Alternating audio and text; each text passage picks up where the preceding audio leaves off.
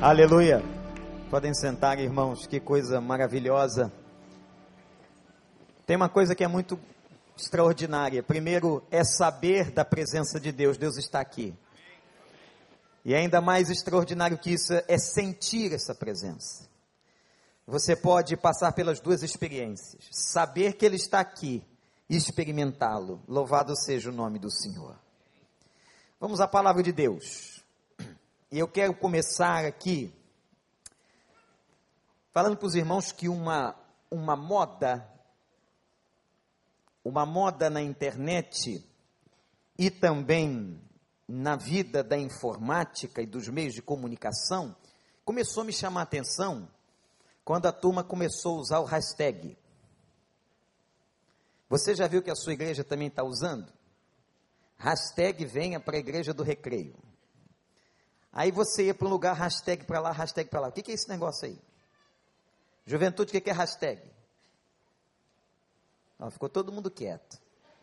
Eles usam, mas não sabem o que usam. Hashtag é o jogo da velha, não é? E por que o hashtag é usado hoje e colocado na frente das coisas? Hein? Para chamar atenção. Pode ser uma coisa boa ou uma coisa ruim. E eu quero dar um hashtag agora para a vida de um personagem na Bíblia, no Velho Testamento. Hashtag Jeremias. Vem agora saber um pouquinho sobre a biografia desse cara. Você vai ficar impactado. Eu quero ler apenas alguns versículos do capítulo 38 do livro do profeta Jeremias. Abre a sua Bíblia. Depois desse momento lindo de adoração, vamos deixar que o Espírito Santo fale com a gente. Jeremias capítulo 38. Ocorreu que Cefatias, filho de Matã, Gedalias, filho de Passur, Jucal, filho de Selemias, e Passur, filho de Malquias, ouviram que Jeremias estava dizendo a todo o povo: assim diz o Senhor, aquele que permanecer nesta cidade morrerá pela espada, pela fome e pela peste. Mas aquele que se render aos babilônicos viverá. Escapará com vida e sobreviverá. E assim diz o Senhor. Jeremias nasceu 640 anos antes de Cristo. É um dos profetas mais importantes na Bíblia. O seu ministério e a sua vida são uma inspiração. O que é que nós podemos aprender com a vida deste homem? O que é que você que veio aqui essa noite adorar a Deus e ouvir a palavra pode levar para casa? O que é que um pouco da biografia de Jeremias pode nos ensinar? Eu quero, irmãos, começar situando a história do capítulo 38 no seu contexto, para que fique mais fácil o seu entendimento. Era um tempo de declínio espiritual da nação de Israel. Haviam dois pecados que marcavam aquele tempo. Um deles é a idolatria. O que é idolatria? É quando nós colocamos qualquer coisa na frente de Deus. Pode não ser uma imagem de escultura, pode ser o dinheiro, pode ser qualquer outra coisa, pode ser até um filho. Tudo aquilo que ocupa no seu coração o lugar que deveria ser de Deus, a Bíblia chama de idolatria. Um outro pecado que está muito claramente nesse tempo do profeta Jeremias é o pecado da apostasia. E esse aqui, irmãos, eu tenho mais dificuldade de explicar. A Bíblia fala de apostasia. O que é ser um apóstata? Alguém que um dia conheceu a fé e abandonou a fé. Alguém que um dia parece ter tido uma experiência genuína e abandona o seu Deus, abandona a fé que professa, abandona os caminhos do Senhor. Eu quero dizer a você que este pastor, que eu tenho extrema dificuldade de entender teologicamente o que é a apostasia. Mas o fato é que a apostasia está na Bíblia. E a apostasia não está só na Bíblia. A apostasia está presente na vida de muita gente. Meus irmãos, naquela época em que o povo estava passando uma tremenda miséria espiritual, o país respondia pelos seus governantes. Vocês já viram alguma coisa parecida ou já ouviram? O país respondia pelo pecado e pela impiedade do seu governo. Exatamente o que acontece entre nós. Nós também estamos respondendo por causa da corrupção da Petrobras. Nós também estamos respondendo por causa do pecado do mensalão. Nós também estamos respondendo por causa do pecado da miséria na saúde pública. Nós também estamos respondendo pela miséria do tráfico de drogas. Nós também estamos respondendo pela imoralidade que assola a nação. Nós e nossos filhos e nossos netos respondem e responderão sobre a miséria social que o Brasil está enfrentando, e não era diferente no tempo de Jeremias. A nação de Israel estava, irmãos, passando um momento terrível, um momento de idolatria, de miséria social e de apostasia. Mas agora, na nossa jornada sobre a biografia deste homem, sobre a biografia deste profeta de Deus, eu quero que você agora olhe para a postura de Jeremias. E que nós aprendamos, todos nós, homens e mulheres, jovens e idosos, aprendamos com a postura deste homem. E eu quero começar falando de uma característica. Vou falar de 3, sobre a postura do profeta Jeremias. A primeira característica da postura extraordinária de Jeremias era uma convicção que esse homem tinha daquilo que Deus lhe deu para fazer na sua vida. Jeremias é de uma família, irmãos, sacerdotal. A Bíblia declara que Jeremias foi escolhido desde o ventre da sua mãe para ser profeta. Mas interessante, gente, preste atenção nisso. Jeremias foi chamado contra a sua vontade aos 24 anos de idade. Muito jovem, um rapaz ainda no início da vida.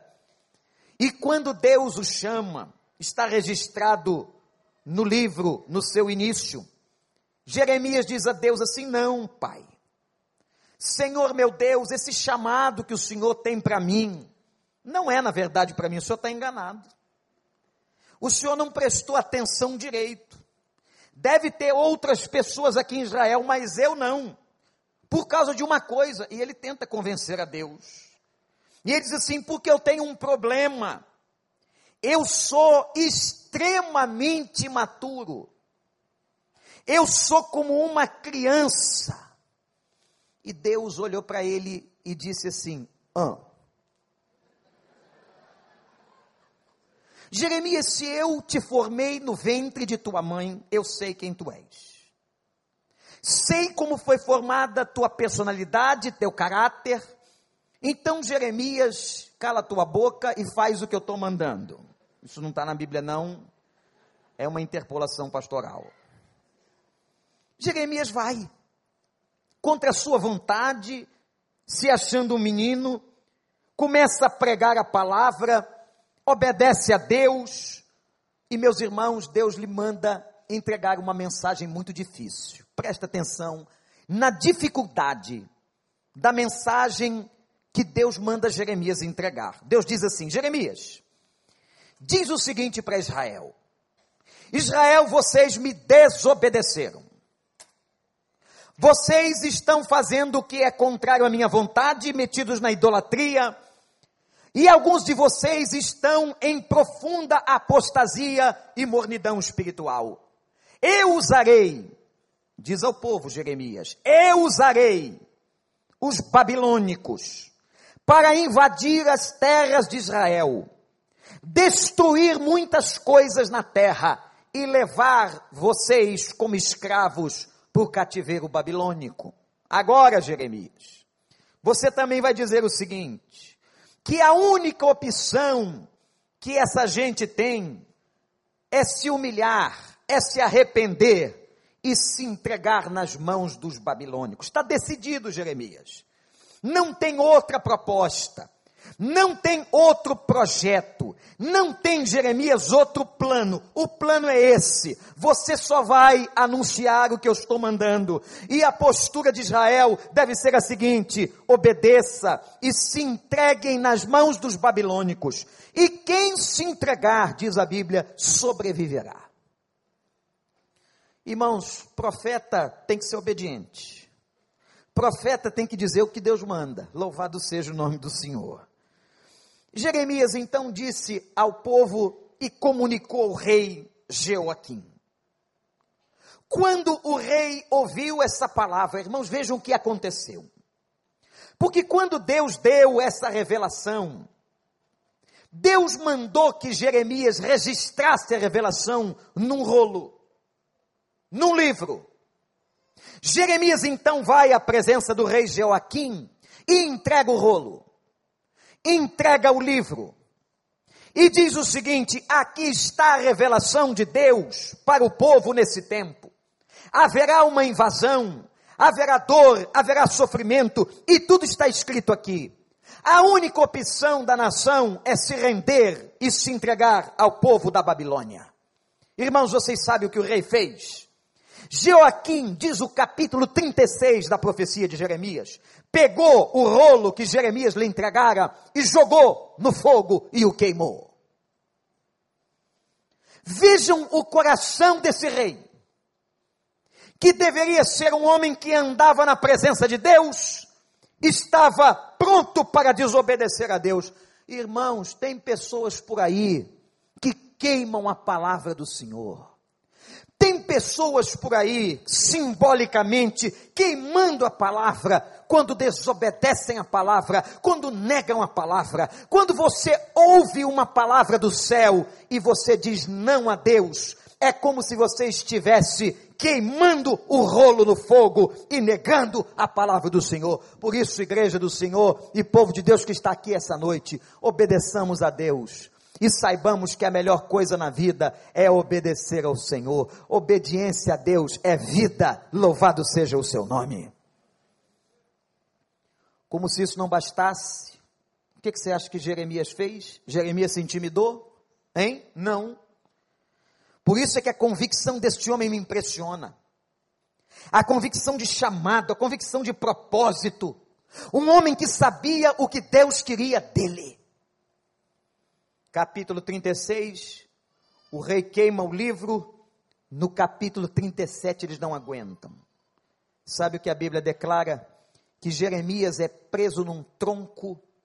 Eu estou falando de Jeremias, preso num tronco e espancado violentamente, por causa da sua convicção. Eu quero fazer uma pergunta a você que entrou aqui essa noite. Você tem convicção do propósito pelo qual você existe?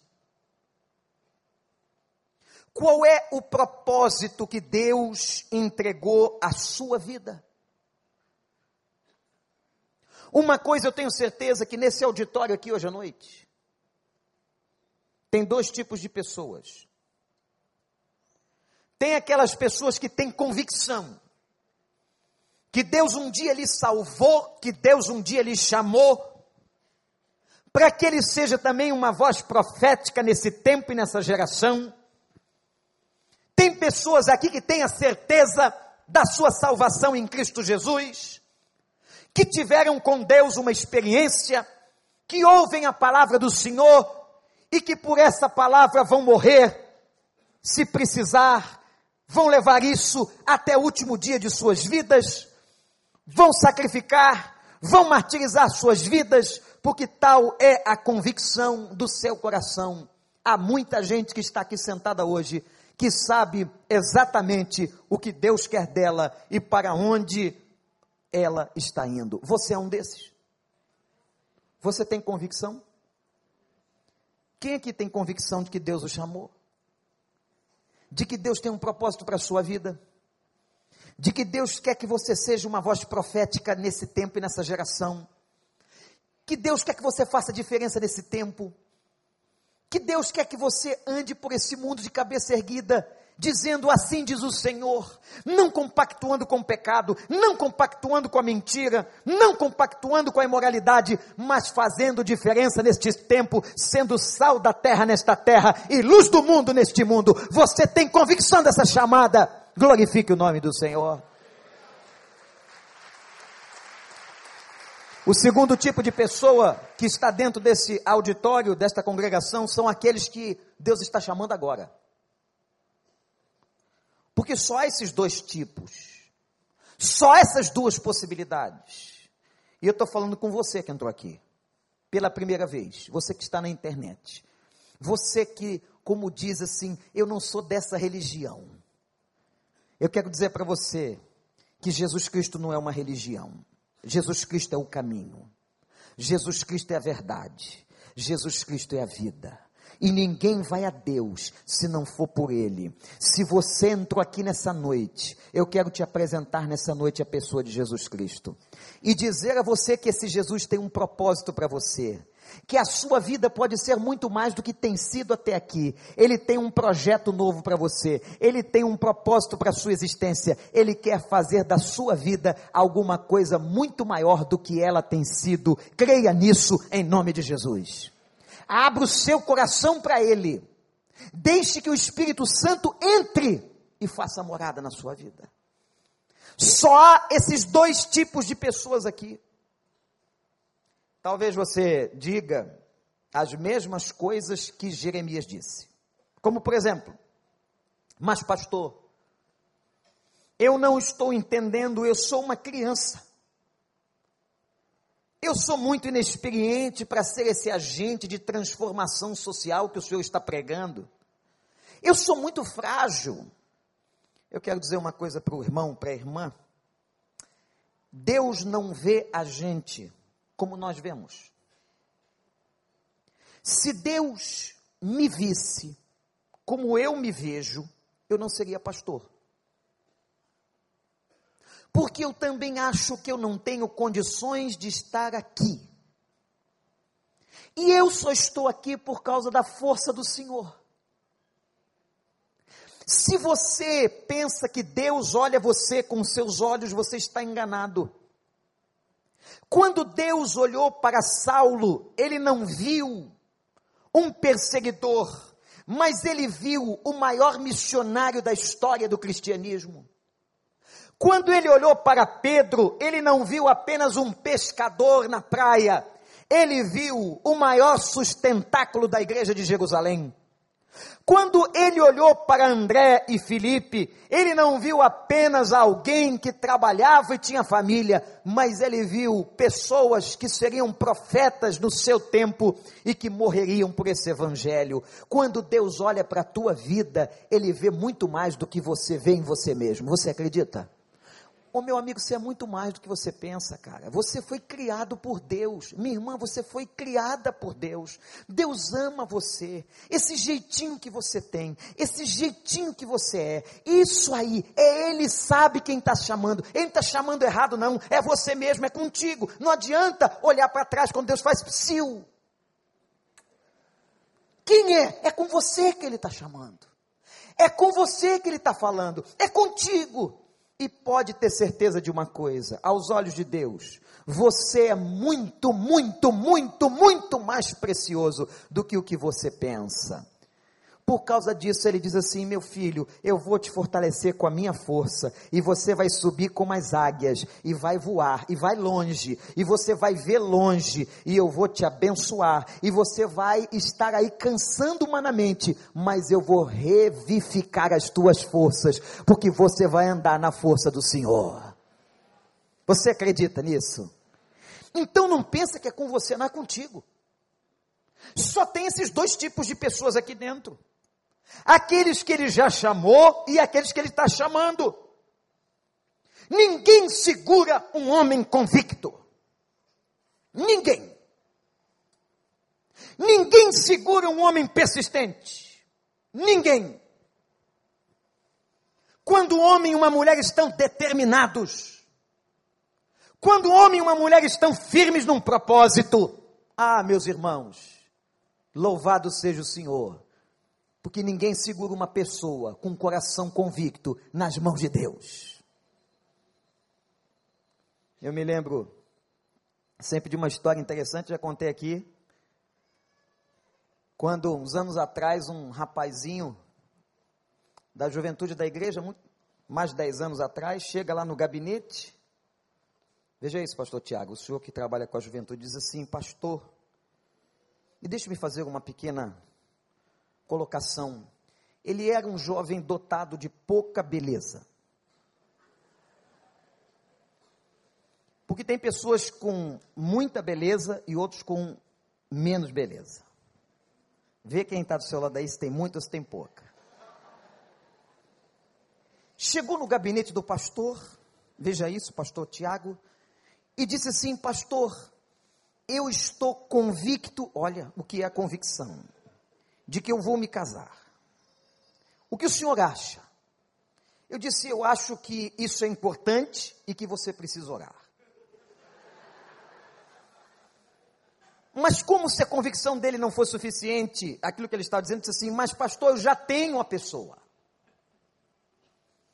O senhor quer saber o nome? Claro. Claro que eu quero saber quem é a vítima. Quando ele menciona o nome da pessoa, viu, irmão Guilherme? Gente, era uma pessoa das mais bonitas da igreja. Linda.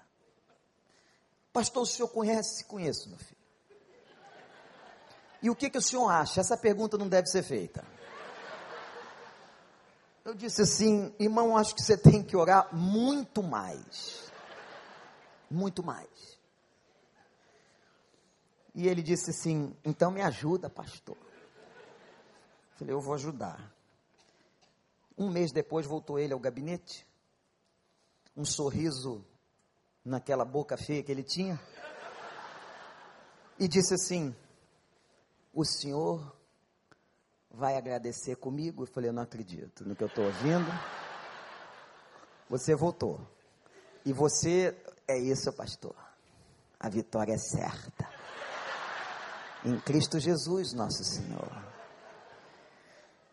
Irmãos, tive com ele naquele encontro, realmente eu perplexo, com a minha falta de fé, e com a capacidade de convicção e de persistência daquele irmão, que já não está mais entre nós.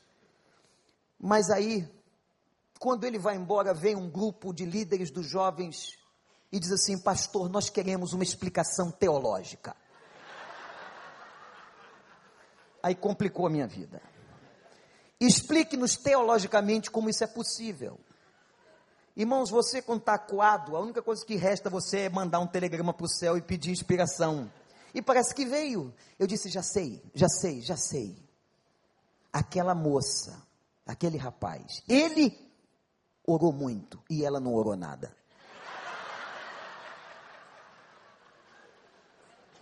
Foi a única resposta que eu encontrei para satisfazer o coração daqueles líderes. Alguns já buscavam uma resposta há tanto tempo e não encontravam. Mas o que me impressionou naquele fato, aquele fenômeno, ele acabou que não casou com ela não. Parece que ela abriu os olhinhos. Mas o que me impressionava nele, ele se casou com uma outra pessoa, não está mais aqui na cidade, era a sua convicção. E toda vez que ele tratava desse ou de qualquer assunto, ele estava convicto e certo daquilo que ele dizia. E eu admirava a competência de convicção que lhe trazia no coração. Um homem e uma mulher, um jovem convicto da sua fé e do que quer, pode ir muito longe em nome do Senhor dos Exércitos. Havia um jovem avivalista na Escócia chamado John Knox. Quando John Knox liderou o movimento avivalista escocês, o governo e um dos governantes principais da Escócia disse uma frase que ficou muito marcada naquela época do avivamento escocês. Eu tenho mais medo da oração de John Knox do que de todos os exércitos no mundo. Porque esse homem é um homem convicto. Jeremias era um homem convicto. Irmãos, ele teve tudo para desistir do seu chamado, ele teve tudo para desistir da proposta que Deus fez a ele, aos 24 anos de idade, ele teve tudo para abandonar a sua fé, ele foi perseguido, ele foi espancado, ele foi colocado no tronco, ele foi humilhado, ele foi ridicularizado quando jogaram o livro no fogo, quando Joaquim desmentiu publicamente a sua profecia, mas Jeremias sabia quem o tinha chamado, Jeremias estava em pé, Jeremias estava firme, na convicção do seu Deus, e eu oro nessa noite, para que essa mesma convicção deste homem, esteja pairando na mente e no coração de todos nós, que nós tenhamos convicção da fé que abraçamos, e do Deus que nos chamou. Mas há um segundo aspecto, da biografia de Jeremias, autenticidade. A primeira, convicção. A segunda, autenticidade. Jeremias é um dos profetas mais autênticos e verdadeiros e sinceros, no estrito sentido da palavra. Uma pessoa sincera é uma pessoa sincera. É uma pessoa sem máscara. Jeremias é um profeta que revela seus sentimentos. O profeta que mais revelou o que sentia. Capítulo 15 da sua profecia, ele diz assim: ai de mim, minha mãe. Ai de mim por me haver dado à luz. Sou um homem em luta e em contenda com toda a terra. Momento de depressão e tristeza. Num outro momento, Jeremias, no capítulo 17, diz: Senhor, me sara. Um homem que tinha consciência das suas fragilidades emocionais. Senhor, sara-me e eu sararei. Senhor, cura-me e eu serei curado. Capítulo 20, Jeremias disse: Senhor, eu sempre que eu falo, eu gero tanto conflito. Todos levantam-se contra mim. Jeremias foi um homem marcado pela autenticidade, até na perseguição. Porque vocês pensam que a perseguição acabou? Vocês pensam que depois que ele foi preso, espancado, vocês pensam que depois dele ter sido humilhado pelo rei Joaquim, e ter sido solto, a perseguição acabou? Não, não acabou. A perseguição não acaba em quem quer viver uma vida digna e correta diante de Deus. Seremos, de alguma forma, sempre perseguidos. E agora, diz a Bíblia, quando ele continua pregando o que eles não queriam ouvir, qual era a síntese da profecia? A Babilônia virá. Rendam-se aos babilônicos, humilhem-se para que não morram. Os homens se enfurecem, irmãos e irmãs, e dizem que este homem morra agora. Pega um profeta, o único jeito de calar profeta sincero é matando. É a única maneira. E jogam Jeremias numa cisterna, e diz a Bíblia que a cisterna está vazia de água e cheia de lama. Aí você vai dizer: pastor, agora matam e acabam com a raça de Jeremias. Agora Jeremias decepcionará a Deus. agora Jeremias nega a sua pregação. Ele vai para o fundo de uma cisterna. A Bíblia diz que os homens o amarram e o colocam lá embaixo com cordas. Imaginem o lugar. E que Jeremias fica atolado em tanta lama. Mas Jeremias, diz a Bíblia, continuava ali, autêntico, firme no Senhor. Perguntaram a ele: você nega a tua pregação e de que nós devemos nos entregar aos babilônicos? Tira isso, você está desanimando o povo, você está trazendo desânimo às pessoas. Jeremias disse: essa foi a palavra que recebi, essa é a palavra que eu entrego da parte do Senhor, no meio da lama. Eu gosto muito de uma frase que Sartre disse: o problema não é o que fazem conosco, mas é o que nós fazemos com o que fazem conosco. Meu irmão, minha irmã, pode ser que você seja perseguido por causa do Evangelho, que você seja desmoralizado, que tentem enfraquecer a sua fé, e que te joguem na lama. Mas aqui, o dia que você cair na lama, o dia que a tua vida for tão profundo, que os teus pés ficarem cheios de lodo, faz uma pergunta: por que Deus deixou? O Deus que cuida de mim, o Deus que me ama, o Deus que enviou Jesus Cristo em meu lugar, o Deus que cuidou do meu chamado e que me mandou dizer o que eu disse, por que Ele deixou? Eu quero dizer para você que nem sempre nós teremos a resposta. O fato é, irmãos, que nem sempre a gente entende por que a gente está na lama. Por que Deus permitiu? Mas uma coisa eu tenho certeza: na lama, e quando Deus deixa a gente chegar na lama, Ele nos molda. Ele pode estar limpando o nosso caráter. Ele pode estar nos ensinando dependência. E quando a gente chega na lama, irmãos e irmãs, na lama nós não julgamos. Na lama nós não nos achamos melhores do que os outros. Na lama nós aprendemos sobre a graça de Deus. Na lama nós passamos a refletir. Na lama nós pedimos perdão pelos nossos erros. Na lama nós só temos Deus, porque ninguém quer se meter com alguém que está na lama. Só Deus. Na lama nós temos o Senhor, e só para Ele podemos ir. Parece que diante disso, na lama, nós somos melhores. Essa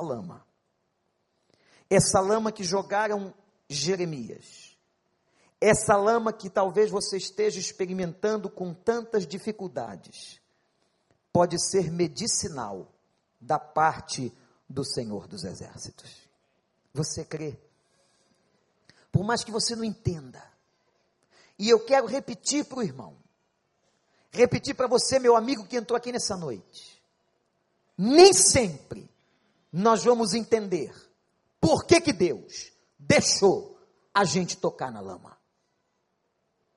Nem sempre nós vamos compreender por que é que Ele permitiu que nos jogassem no buraco profundo, que os nossos pés tocassem a podridão da lama.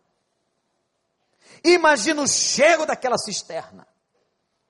Imagina a dor, a escuridão, a solidão de Jeremias.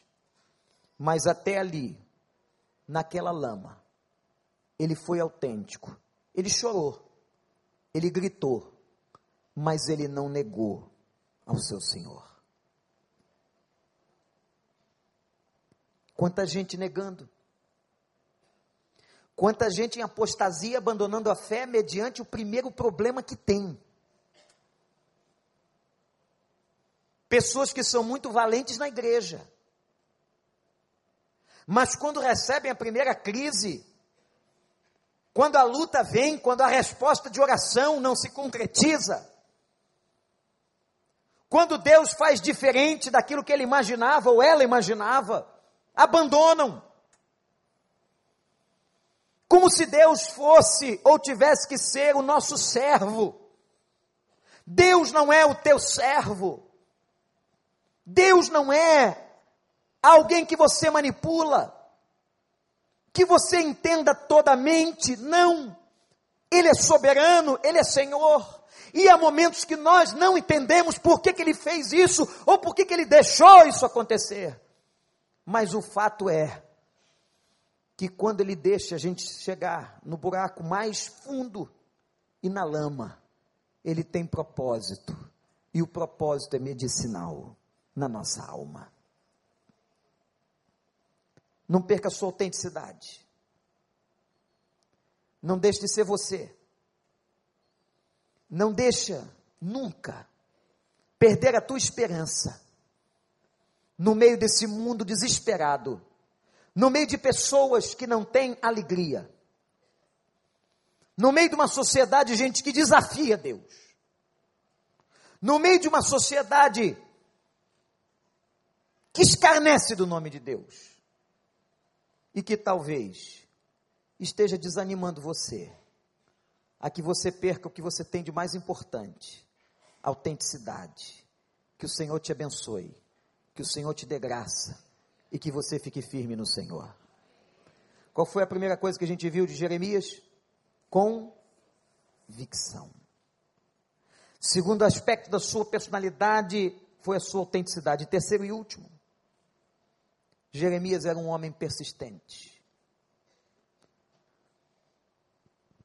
Quem tirou Jeremias da lama?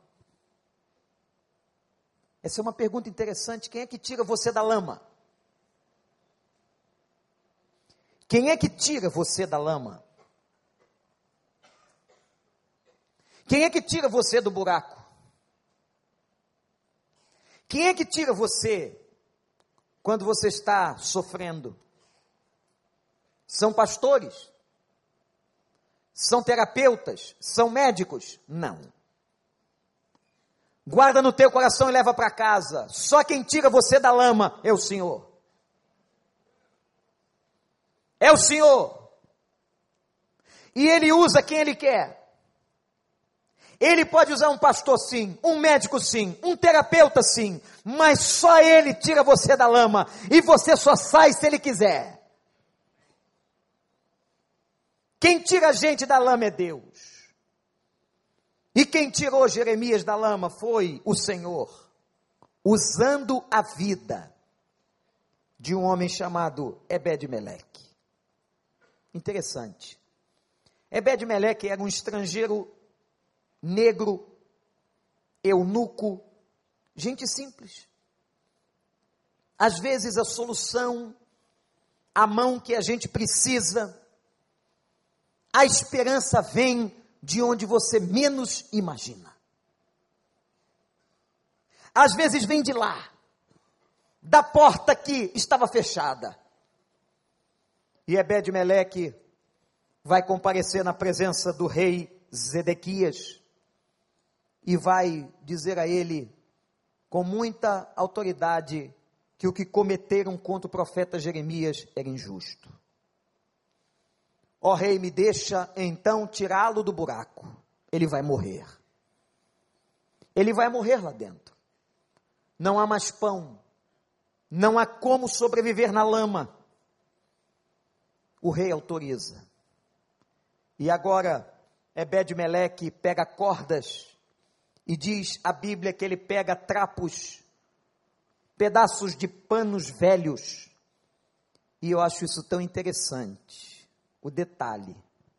Quando então ele vai tirar Jeremias do buraco, ele diz assim, coloca os trapos, os panos velhos, debaixo dos braços, para que a corda não te machuque.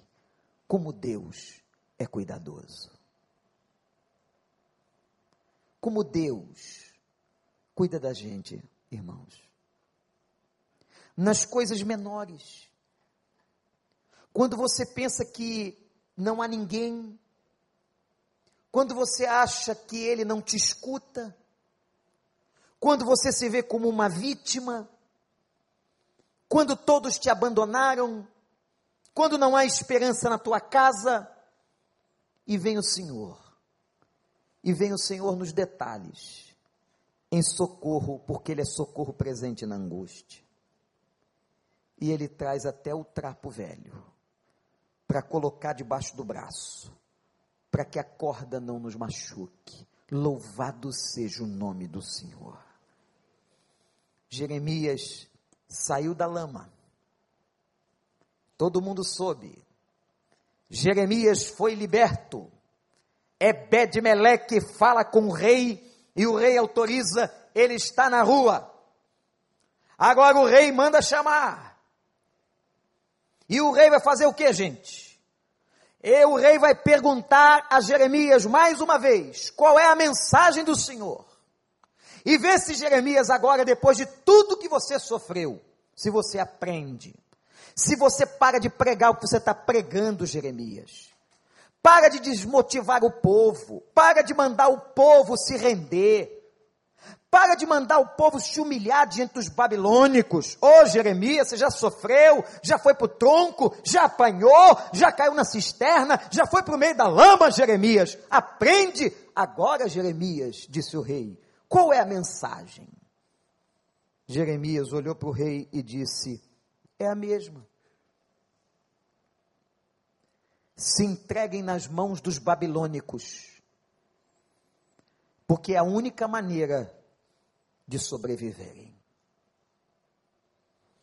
A persistência no Senhor, a convicção de estar nos caminhos que Deus quer, dizer aquilo que Ele mandou, e ser fiel até a morte, porque a Bíblia diz que aquele que é fiel até a morte, receberá a coroa da vida. Por que Deus tirou ele da lama? Porque Deus é amor. Às vezes não tem lógica, às vezes não tem coerência aos nossos olhos, mas foi o amor de Deus que o tirou. O amor de Deus tira você da lama. O amor de Deus vai ao fundo onde você está, com as cordas, com os trapos velhos, e Deus dizendo para você, eu te amo. Eu quero que você permaneça firme. Quantas pessoas hoje, irmãos e irmãs, vêm na igreja, mas não permanecem. Ouvem o evangelho, mas não permanecem. Aceitam a palavra, mas não permanecem. Não têm convicção. Se são questionados lá fora, desafiados a negar a sua fé, muitos negam. E alguns, como Pedro, dizem o seguinte, não é isso não. Eu tomei essa decisão lá na igreja, mas na verdade não é isso que eu quero. Eu ouvi isso uma vez. Quando nós estávamos fazendo um trabalho de aconselhamento com aqueles que vinham à frente, uma pessoa disse para mim assim, pastor, não me procura mais não, porque o que eu fiz no domingo foi absolutamente equivocado. Eu não quero esse Deus, eu não quero esse Cristo, não me ligue mais. Como aquele jovem rico, que virou as costas e foi embora. Jeremias, convicção, autenticidade, persistência. 40 anos, vivendo na presença do Senhor. O Novo Testamento apresenta dezenas de citações da vida de Jeremias. Jesus Cristo chegou a ser confundido com ele. Será que não é Jeremias? 40 anos de ministério com propósito. cumprindo aquilo para o qual Deus o chamou. E Deus está chamando todos nós. Deus está chamando você, para que você seja autêntico, convicto, persistente. Não abandona, não. E o dia que Ele te levar para o lugar mais profundo, se um dia Ele deixar você afundar lá na lama, tenha certeza que Ele tem um propósito nobre e que a tua vitória será grande. Vamos orar. Abaixe a sua cabeça diante do Senhor. Peça a Deus, que Deus dê a você a persistência na fé de Jeremias. Que Deus dê a você, meu irmão, minha irmã, a convicção de Jeremias. Que Deus dê a você a autenticidade. Que Deus dê a você transparência. Onde o salmista disse: quase os meus pés se resvalaram, quase eu caí. Quanta gente tem caído, quanta gente que talvez venha à igreja, mas esteja fraco. Pastor, eu continuei frequentando os cultos, mas eu estou tão longe do Senhor. Depois que me jogaram naquela cova, depois que eu passei aquele problema, depois que aquela crise chegou, eu perdi a força, eu perdi a fé, perdi a convicção. Eu estou fraco. Hoje à noite, a minha palavra agora se destina àquelas pessoas que estão aqui se sentindo fracas. Minha palavra se destina para você, que apesar de estar na igreja, de estar nesse culto, você não se sente forte. Você se sente tão fraco que às vezes não dá nem vontade de abrir a boca para orar. Eu quero que você agora ore e olhe para o Deus de Jeremias. Na verdade, meu irmão, minha irmã, a autenticidade de Jeremias, a convicção de Jeremias, a persistência de Jeremias, vinha do poder das mãos do Senhor. Você está fraco, você está precisando que Ele te renove. Você que talvez tenha chegado, e hoje é noite, como se você sentisse a tua alma lá no fundo do buraco, cisterna, só tem lama, só tem escuridão. O Senhor vai mandar os trapos da misericórdia, para te tirar hoje, agora, lá do meio, e dizer a você: eu te amo, eu quero te botar nas ruas de novo, para que você seja uma bênção. A minha palavra essa noite, que Deus mandou trazer, é para aqueles que se sentem fracos. Esteja orando, enquanto o ministério de adoração vai estar cantando uma canção que já cantamos, que você esteja orando. E nesse momento, se alguém neste lugar se sente fraco, e você gostaria que Deus fosse a tua cisterna hoje, te tirar, que Deus te desse forças, eu quero orar pela tua vida, orando de cabeça baixa. Se você se sente fraco, levante a sua mão, porque eu quero ver. Eu quero destinar minha oração a você. Que Deus abençoe. Pode levantar, que Deus te fortaleça. Que Deus te abençoe. Visitantes podem fazer isso também, graças a Deus. Você está se sentindo fraco? Você que talvez hoje esteja no fundo do poço, diz assim: eu preciso, Senhor, que o Senhor mande as cordas da misericórdia, os trapos da graça, para me tirar da lama que eu me encontro. Eu preciso do Senhor. Igreja, vamos adorar. Fiquemos em pé, cantemos. E eu queria solicitar aqui todos que levantaram suas mãos. Eu quero dirigir uma oração para você. Não é pecado nem demérito se sentir fraco. Deus quer ver a sua autenticidade. Se você levantou sua mão, se sente fraco, vem aqui. Nós vamos clamar pela tua vida. Pode vir. Pode sair do seu lugar. Graças a Deus. Enquanto a igreja canta, pode vir. Pode vir. Pode chegar bem para frente. Venham.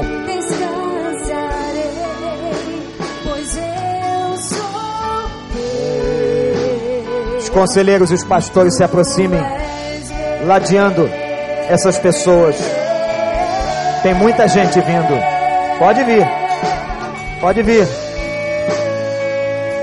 Veja o que diz essa canção.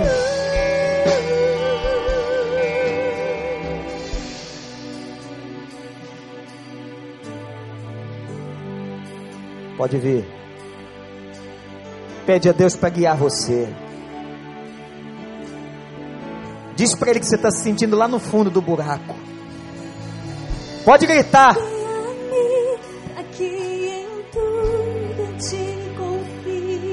Pode gritar para Ele. Pode dizer que não aguenta mais.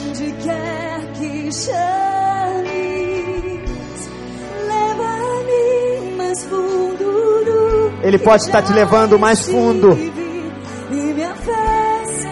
mas Ele quer fazer mais forte a tua fé.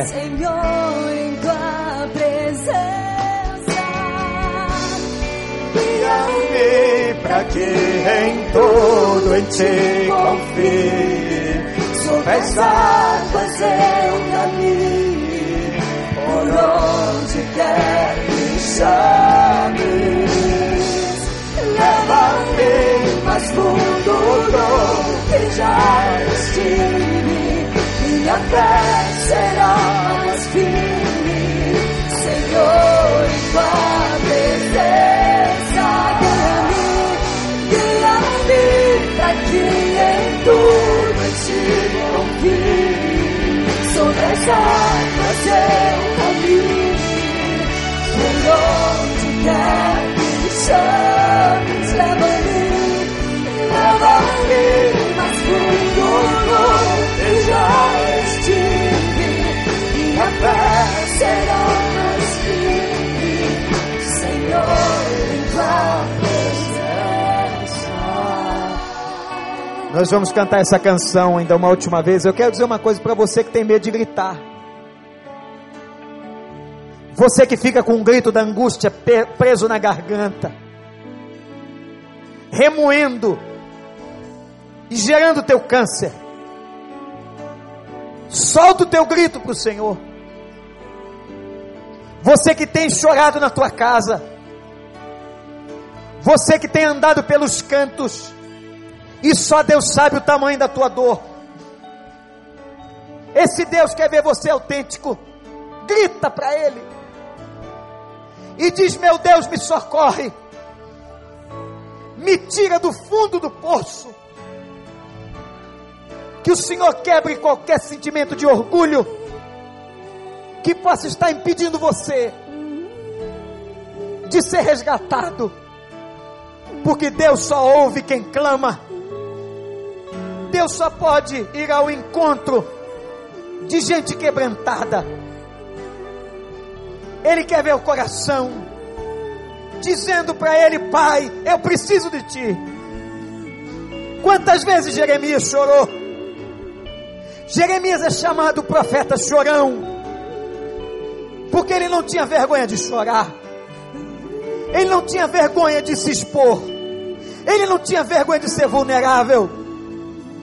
Que Deus te quebre, que Deus quebre a todos nós, para que a gente possa gritar: manda-nos, Senhor, manda-nos os trapos da misericórdia, manda Ebed-Meleque na minha vida, me tira da lama, Senhor, e eu quero me comprometer em permanecer firme.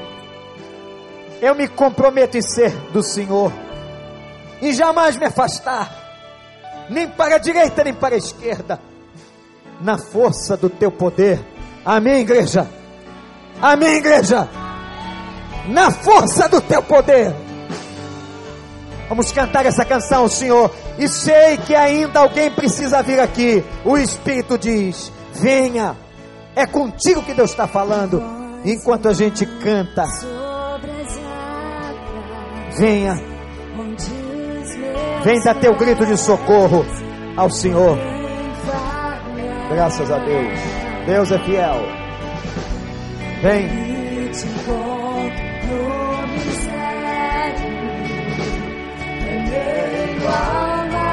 Confiarei.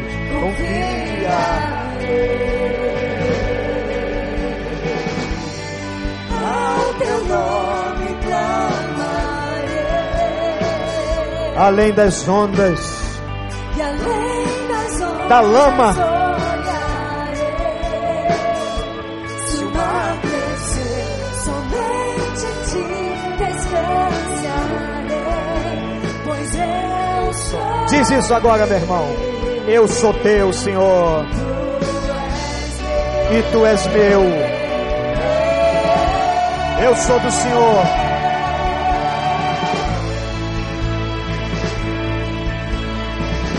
Grita, o Senhor te ouvirá.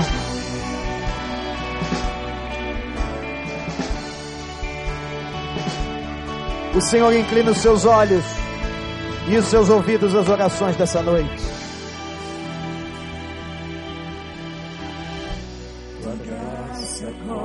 Está com medo?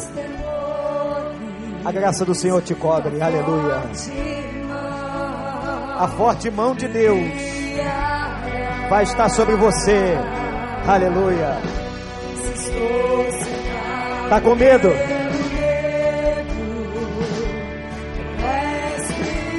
Ele é fiel.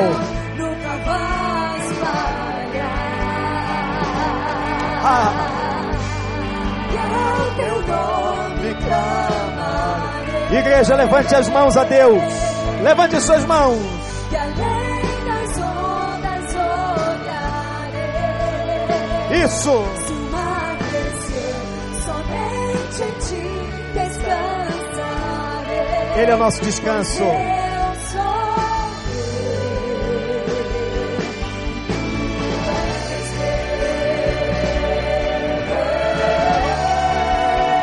Ele é teu. Ele é teu. Ele é teu. Ele é teu Deus. O Deus que te tira da cisterna.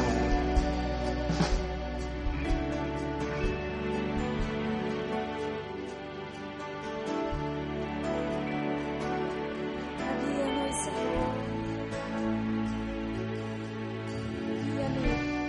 Guia-me para que em tudo em ti confie. Sobre as águas eu caminhe, por onde quer que chames.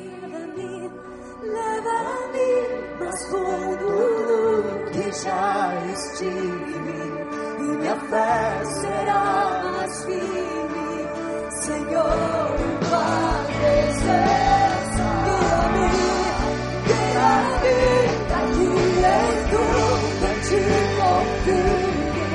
Sobre as águas eu caminho, por onde quer que chame. Leva-me mais fundo do que já estive, minha fé será mais firme, Senhor, em tua presença. Senhor, tu és grande. A tua presença é sentida entre nós, por causa que o Senhor é poder. E o Senhor derramou sua graça sobre essa igreja hoje à noite. Nenhum de nós merece o que está sentindo agora. Nós somos pecadores, Senhor. Mas a tua graça é melhor do que a vida. A tua misericórdia se estende de geração a geração. E agora, Senhor, com a palavra sobre a vida de Jeremias, sobre o seu sofrimento, o Senhor foi tirar tanta gente do fundo da cisterna. O Senhor mandou as cordas e os trapos de misericórdia. E tem tanta gente aqui hoje, Senhor, que o Senhor trouxe para fora. Aleluia. Eu te suplico nesse momento, em nome de Jesus, enxuga dos olhos as lágrimas. Ó Deus, dá alegria no coração desses irmãos, dessas pessoas. Ó meu Deus, meu Pai, dá um renovo agora, Senhor. Aqueles que estão desanimados, aqueles que estão cansados, aqueles que estão abatidos, que eles escutem a tua palavra e o Senhor dizendo: vinde a mim, vocês que estão cansados e sobrecarregados, porque eu aliviarei vocês. Que eles escutem o sopro do teu Espírito, que eles sintam a tua presença agora, e que toda a atmosfera deste ambiente possa encher a vida deles de graça. E ó Pai, que ao saírem daqui hoje, saiam renovados em nome de Jesus. Nós entregamos essas pessoas, Senhor, e nós declaramos que elas não estão mais no fundo da cisterna, mas que agora elas saem de lá convictas, elas saem de lá persistentes, elas saem de lá autênticas, para viverem como Jeremias, honrado na presença do Senhor. Nós oramos por eles, em nome de Jesus, e todo o povo do Senhor, que concorda com esta oração, aplauda ao nome dele.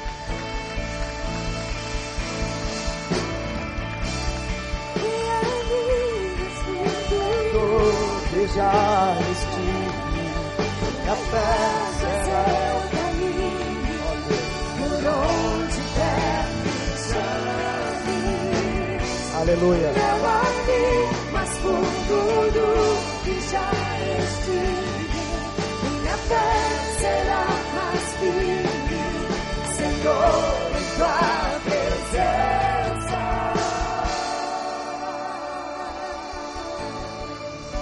Eu vou pedir a vocês que vieram aqui à frente, se você não é membro aqui na igreja, se você está aqui pela primeira ou segunda vez, tem uma porta aberta lá, ó. Tem um pastor, tem um amigo que quer anotar seu nome, para a gente orar pela sua família, quer te dar uma Bíblia. Vou pedir que todos que vieram aqui à frente, que não pertencem à igreja, que estão visitando pela primeira ou segunda ou terceira vez, possam dar uma passada ali, naquela porta, naquela salinha. Os conselheiros e os pastores ajudem. Nós vamos terminar com o estribilho desse cântico, mas eu queria que você agora baixe a sua cabeça, que eu quero declarar uma palavra de bênção para você, diante de tantos perigos, de tantas lutas, tantas dores. Que o Senhor te abençoe e te guarde,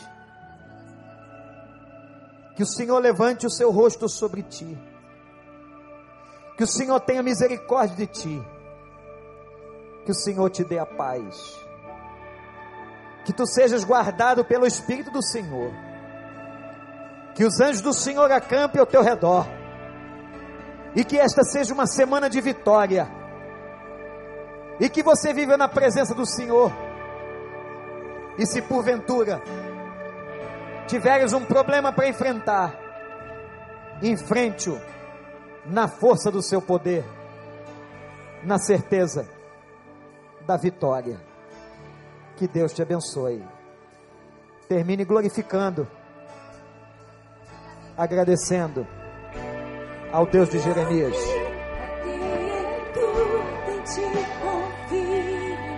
Sobre as águas eu caminho, quer me chames, leva-me tudo que já extingue, e minha fé será mais firme, Senhor.